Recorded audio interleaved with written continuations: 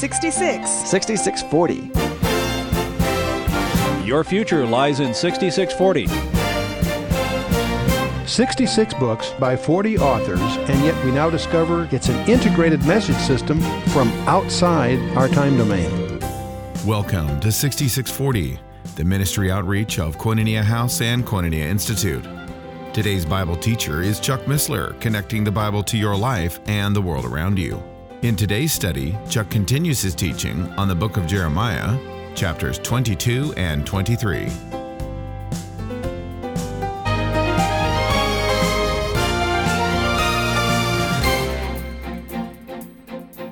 But now we get to Jehoiakim, which is the one that Pharaoh Necho puts in his place, and we have much to say about him from verse 13 through 19.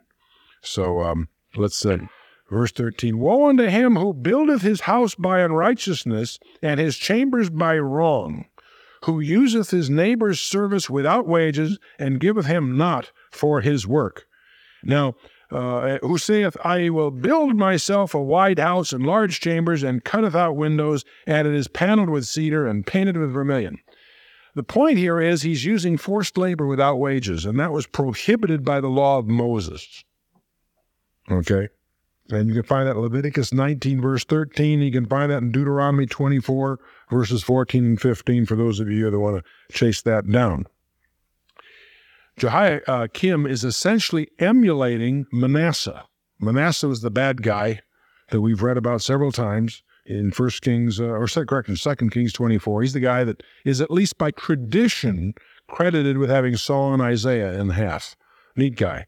And so Jehoiakim is emulating him, who also used forced labor to build his own house, which kings are entitled to do, they have some leverage on the economics, but they are not entitled under the law of Moses to use forced labor without wages. That was prohibited. And so that's the indictment that appears here. Shalt thou reign, verse 15, because thou closet thyself in cedar? Did not thy father eat and drink and do justice and righteousness, and then it was well with him? He judged the cause of the poor and needy, then it was well with him. Was not this to know me, saith the Lord? He's referring to Josiah. Josiah also had a nice house. He did okay.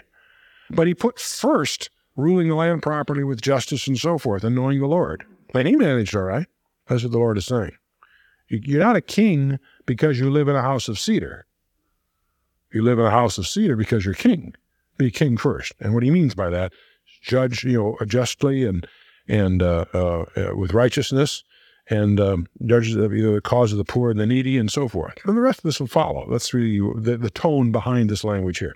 Verse 17, But thine eyes and thine heart are not but for thy covetousness, and for shedding innocent blood, and for oppression, and for violence to do it. Therefore, thus saith the Lord concerning Jehoiakim the son of Josiah the king of Judah, They shall not lament for him, saying, Ah, my brother, or Ah, my sister. They shall not lament for him, saying, Ah, Lord, or Ah, his glory. He shall be buried with the burial of an ass, drawn and cast forth beyond the gates of Jerusalem. That's as expressive as you can get, King James translation or not. The donkey's burial. You don't mourn for him. Donkey's burial, which means he was just cut up and left for the beasts and the birds. And you can chase that in 2 Chronicles 35 and so forth if you want to go into all that. But now we're at verse 20. And now we're going to deal with a guy by the name of Jehoiachin, different guy, Jehoiachin, who has another name also called Jeconiah. Jeconiah. And only in this chapter is you'll find the word Coniah, because the J-E, the reference to God in his name, is dropped from the name. You just have the word Coniah, so don't be confused. Without some background, you would not pick this up. But Coniah in this chapter refers to Jeconiah, which is another name for Jehoiachin. And a very interesting thing is described here that is not only prophetic, but creates a very, very interesting situation here. Verse 20, Go up to Lebanon and cry out and lift up thy voice in Bashan and cry out from the passes, for all thy lovers are destroyed. I spoke unto thee in the prosperity, but thou sayest, I will not hear. This hath been thy manner from thy youth, that thou obeyest not my voice. The wind shall eat up all thy shepherds, and thy lovers shall go into captivity. Surely then shalt thou be ashamed and confounded for all thy wickedness. O inhabitant of Lebanon, who makest thy nest in the cedars, how gracious shalt thou be when pangs come upon thee, the pain as of a woman in travail.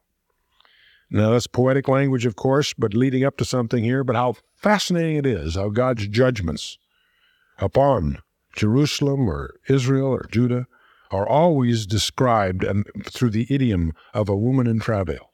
None other than our Lord and Savior Jesus Christ uses that very expression in Matthew 24, the famous Olivet Discourse, which we reviewed when we were going through Matthew recently. Okay, when we get to verse 24, to the end of this chapter, I recommend you mark it, because I think you're going to find this a passage of some substantial interest to you. The trick will be to focus on really just the essential issue, because there's so much here. As I said, we're going to encounter the word Coniah, the Jeconiah, the Je is removed. It only appears here and in Jeremiah 22 twice, and in Jeremiah 37. It's a name that the Holy Spirit has reserved for his use in Jeremiah for some special reasons, but you and I, to understand who he's talking about, it's an alternate for Jeconiah, which means the Lord will establish. And the word Lord is removed from his name by calling him Coniah. And Jehoiachin is the way we know him as his throne name throughout the rest of Scripture. And he was the son and successor to Jehoiakim, the one we just read about. This guy is exiled in 597 BC. You can find his background in 2 Kings 24 and 25. He only reigned actually 3 months, and then he was carried off to Babylon in the judgment, and he's there 37 years. So this guy doesn't die right away.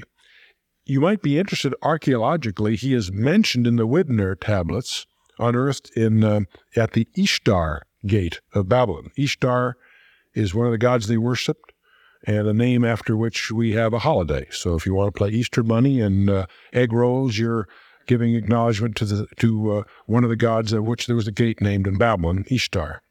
I suppose you could call it the Ishtar Bunny, but I won't get into all that now. But the point is that Jeconiah is mentioned in these tablets, so it's always kind of interesting to find these echoes in secular discoveries also.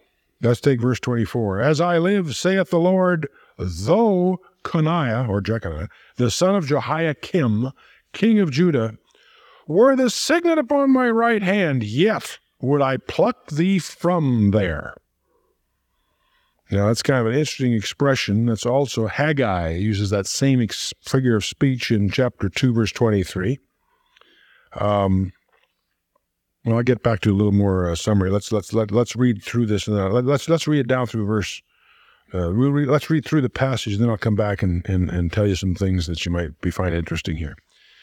Though you were the signet upon my right hand, yet would I pluck thee from there. Verse 25. And I will give thee into the hand of those that seek thy life, and into the hand of those whose face thou fearest, even unto the hand of Nebuchadnezzar, the king of Babylon, and into the hand of the Chaldeans. Chaldeans being a synonym for the Babylonians. Chaldea is the general community. Chaldean and Babylonian you can treat for this purpose as essentially synonyms.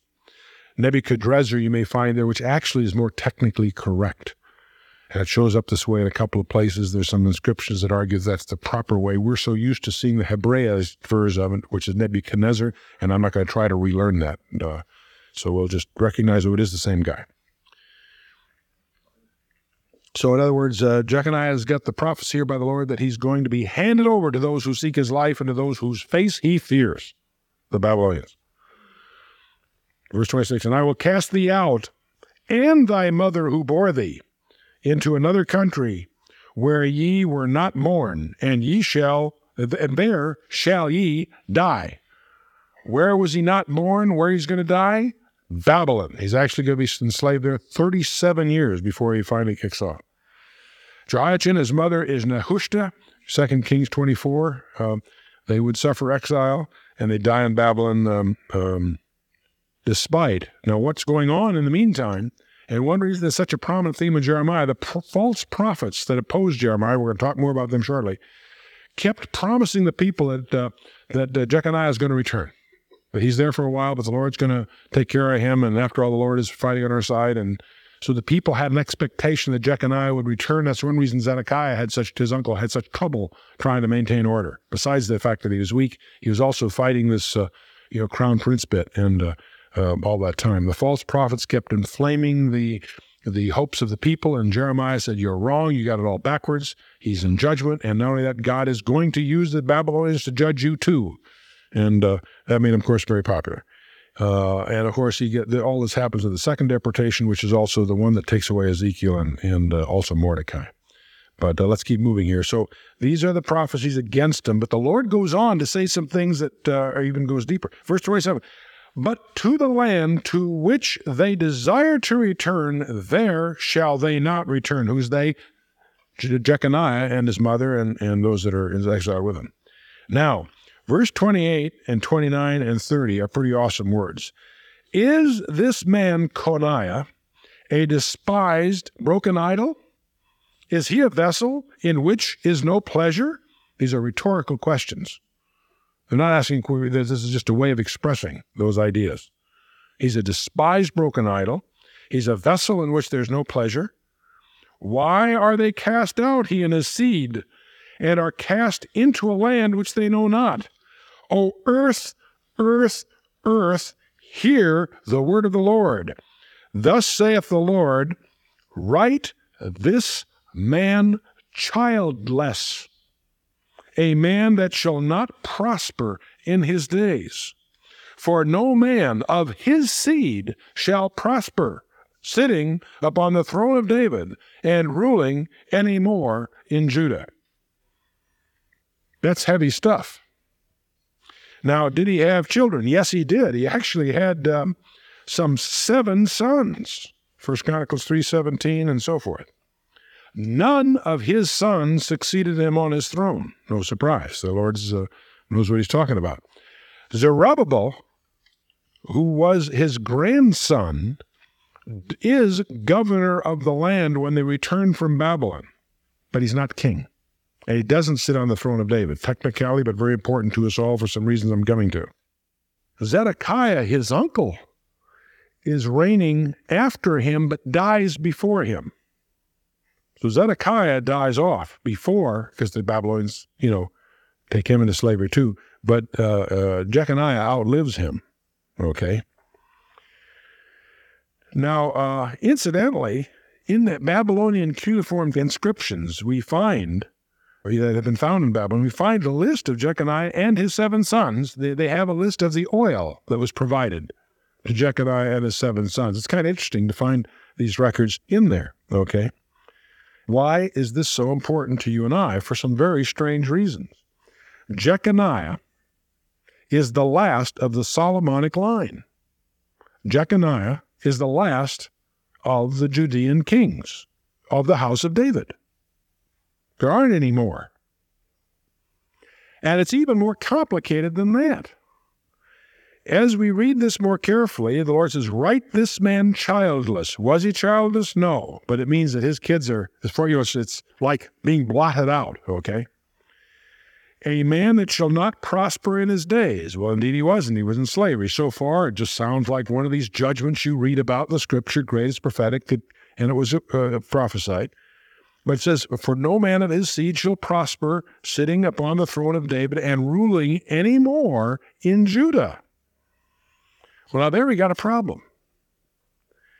It's my personal belief that when God pronounced this blood curse on Jeconiah, there must have been celebration in the councils of Satan. Why? If you recall, if you've ever studied Revelation chapter 12, and if you haven't, I encourage you to get the tapes on Revelation 12. What's summarized there, and I won't take the time to go into it tonight, but just for by way of review or as a suggestion if you haven't been through this, there's a history, in effect, of the Bible. The whole Bible summarized in one chapter, but from a strange point of view. In the Garden of Eden, In chapter 3, God declares war on Satan. Okay? And I'll put enmity between thy seed and her seed, and it shall bruise thy head, and so forth. The famous prophecy in Genesis 3:15. God declares war on Satan. From that, and that's where he first announces that there will be a deliverer. And the seed of the woman, that title of Jesus Christ, starts from the first prophecy of a Redeemer in Genesis chapter 3, right there in the Garden of Eden. From that point on, Satan is about his business to thwart God's plan of redemption. Since the Redeemer has to come from the seed of the woman, Satan's first attack is on Abel. Now we have the whole Cain and Abel thing. You can go from Genesis chapter 3 throughout the entire Scripture and chronicle it as a plot where Satan continually tries to thwart the plan of God. And as time goes through the Scripture, as God reveals a little more and a little more and a little more about where Jesus Christ is going to come from, that allows Satan to focus his attack. He's going to be from Abraham. Terrific. Then Abraham faces difficulty from Satan. As it becomes from Isaac rather than Ishmael, Satan is allowed to, in effect, focus his attack. And as it becomes Isaac, and from Isaac, from Jacob, and then from the line of the 12 tribes, it's going to come from Judah. And as you study your Bible from cover to cover, knowing this, you can always see when God reveals where Jesus is coming from, that particular strain comes under attack. That's why we have the slaughter of the innocents under Moses, because he was going to be the deliverer. Didn't take any chances. As you go through the Scripture again and again and again, you'll find the kings of Judah are slaughtered. You'll find that when the king takes her throne and there's some heirs, some young kids, he tries to get them all killed. And more than once, you'll find one of the heirs tucked away and hidden by somebody. And in the plot, Satan again and again is trying to cut off the royal line. And that's what leads to the slaughter of the babes in Bethlehem. That's satanic. And if you wonder why Satan is so aggressive in his anti-Semitic form of persecution, it's more than just racial prejudice. It's satanic in the sense that holds the key to God fulfilling his promises, even today. And we'll get into that before we're through the book of Jeremiah. But here now, we know that God has promised that the Messiah is going to sit on the throne of David. He is going to be of the house and lineage of David. That's part of the prophecies. That's one of the promises given to David. David wanted to build the house, the temple. God says, David, you can't do that. I won't let you. You're a man of war. I won't let you do it. Your son Solomon will build the temple. But I'm going to build you a house. And he gives him a prophecy, not about a physical house, but that the Messiah will be of the house and lineage of David. That's his reward for being a man after God's own heart. So we have all these promises. Now, God gets exasperated with Jeconiah and pronounces this curse, the one that's here in Jeremiah 22. Write this man childless, a man that need not prosper, shall not prosper in his days, no man of his seed shall prosper, sitting upon the throne of David and ruling any more in Judah. A blood curse on Jeconiah. And I can visualize in my own imagination, I don't have scripture for this, I just visualize Satan and his counselors rejoicing. Boy, God has done it this time. He's got himself trapped. Catch 22. The Messiah has to come from the house of David, and yet he's just put a blood curse on the line of Jeconiah. Terrific. Let's look at a dimension to genealogies. Every Christmas, we worship, we praise God for the birth of Jesus Christ. And every Christmas, we probably read the story in Matthew and in Luke. And most of us may miss some key points. In the interest of time, I won't dig all this up. You guys will remember, you guys and gals will remember, that when the Holy Spirit comes upon Mary, he promises her that her child will sit on the throne of David. That's pretty exciting. If she had done her homework in Jeremiah, she might have wondered how is he going to pull that off. Okay? There's only one way he can do it, with a virgin birth. That's the only way he can do it, is with the virgin birth. I'm not suggesting that the virgin birth is because of the blood curse. There's lots of other reasons why a virgin birth was in God's mind, because he said that back in Genesis. Because he speaks of the Messiah as the seed of the woman. That phrase in Hebrew implies palinogenesis, i.e., no male sperm. It's the seed of the woman. And so that's hidden even in the structure of the Hebrew. In Genesis, he knows the end from the beginning, and when he pronounces this blood curse on Jeconiah, probably in the privacy of his own counsel, God can chuckle because Satan can't figure this out. He's got a surprise coming, okay? Now, what am I talking about? Turn to Matthew chapter 1. You all, when you open your New Testament, as a new Christian, you start reading Matthew, many of your friends say, well, skip the first 18 verses because you don't want to really wade through that genealogy, and it may be good advice for someone who's first getting acquainted with the Scripture. But Matthew is a Levi. And I'm just going to do a little review. We covered some of this when we studied Matthew, but I'm going to just review it for those of you for whom this might be new material. For Matthew chapter 1, it starts out, Matthew's a Levi, a Jew.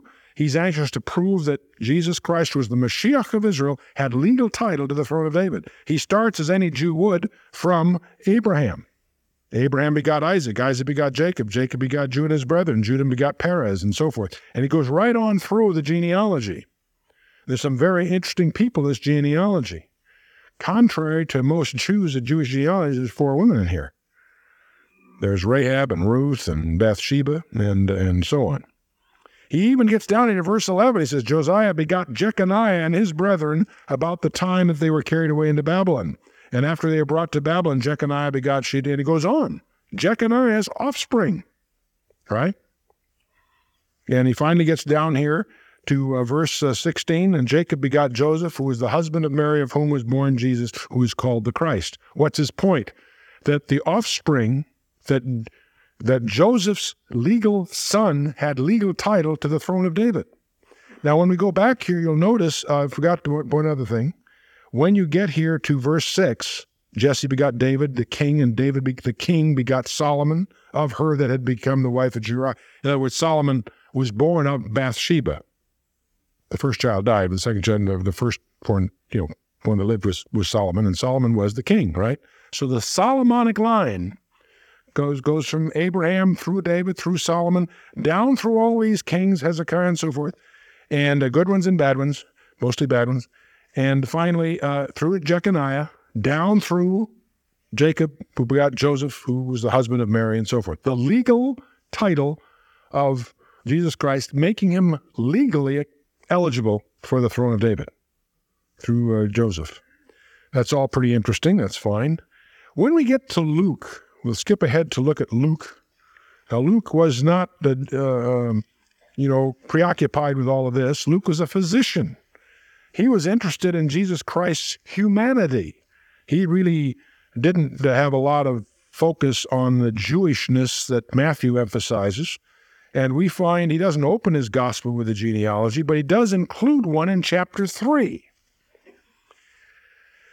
Now, Luke happens to go backwards. He starts and goes backwards. I want to skip to the end of it because we're familiar with going from the top down. He ends at verse 38. He ends where you and I might begin. He doesn't start with Abraham because Luke's not interested in Jewishness. He's interested in his humanity, and he starts with the first man, Adam. He describes Adam as a son of God. He is in a different sense. And if we read backwards, if you will, Adam and then Seth and Enos, and if you read the genealogy starting from verse 38 of chapter 3 and go backwards to you do it the way you and I think most of us think top down. So you go through from Adam, and he gives you the whole genealogy through Genesis. And as you go through all this stuff, you'll find that he gets to Abraham in verse 34 and down through Perez and so on, 33, 32. He gets to verse 31. We have David, and the son of David that Luke focuses on is not Solomon, but Nathan. So if you were plotting this, Luke starts not with Abraham, but Adam, takes it all the way through Abram, and from Abraham down through David, you'll find them essentially the same. When he gets to Solomon, though, he takes a turn. He doesn't go through Solomon. He goes through Nathan. And then you follow that through, and he ends up giving you the genealogy, because from David on, his genealogy is different. There's a couple of names that sound the same, but they're in different generations or coincidences. Different genealogy from David on. Matthew takes the regal line through Solomon on, through Jeconiah, the blood curse, to Joseph. Luke takes it through the natural line, because where he's headed is Mary. And what you have here is the genealogy of Mary, because he was the son of Heli, and in the language here, and you have to get into the background, you'll discover that what we really have here is that, it was Joseph who was the son-in-law, and the whole idea is that Heli, it was the father of Mary. And so we have here the genealogy, the natural genealogy. Now when we go back, if we took the trouble to read the promise that God gave David, you'll discover that he says, the Messiah will be of the house and lineage of David. And when you read that, you and I think that's a pun or a tautology or two equivalent words for the same thing. They're not quite the same thing. Jesus Christ was of the house of David, legally entitled to the throne. He's also of the lineage of David, but by a different path.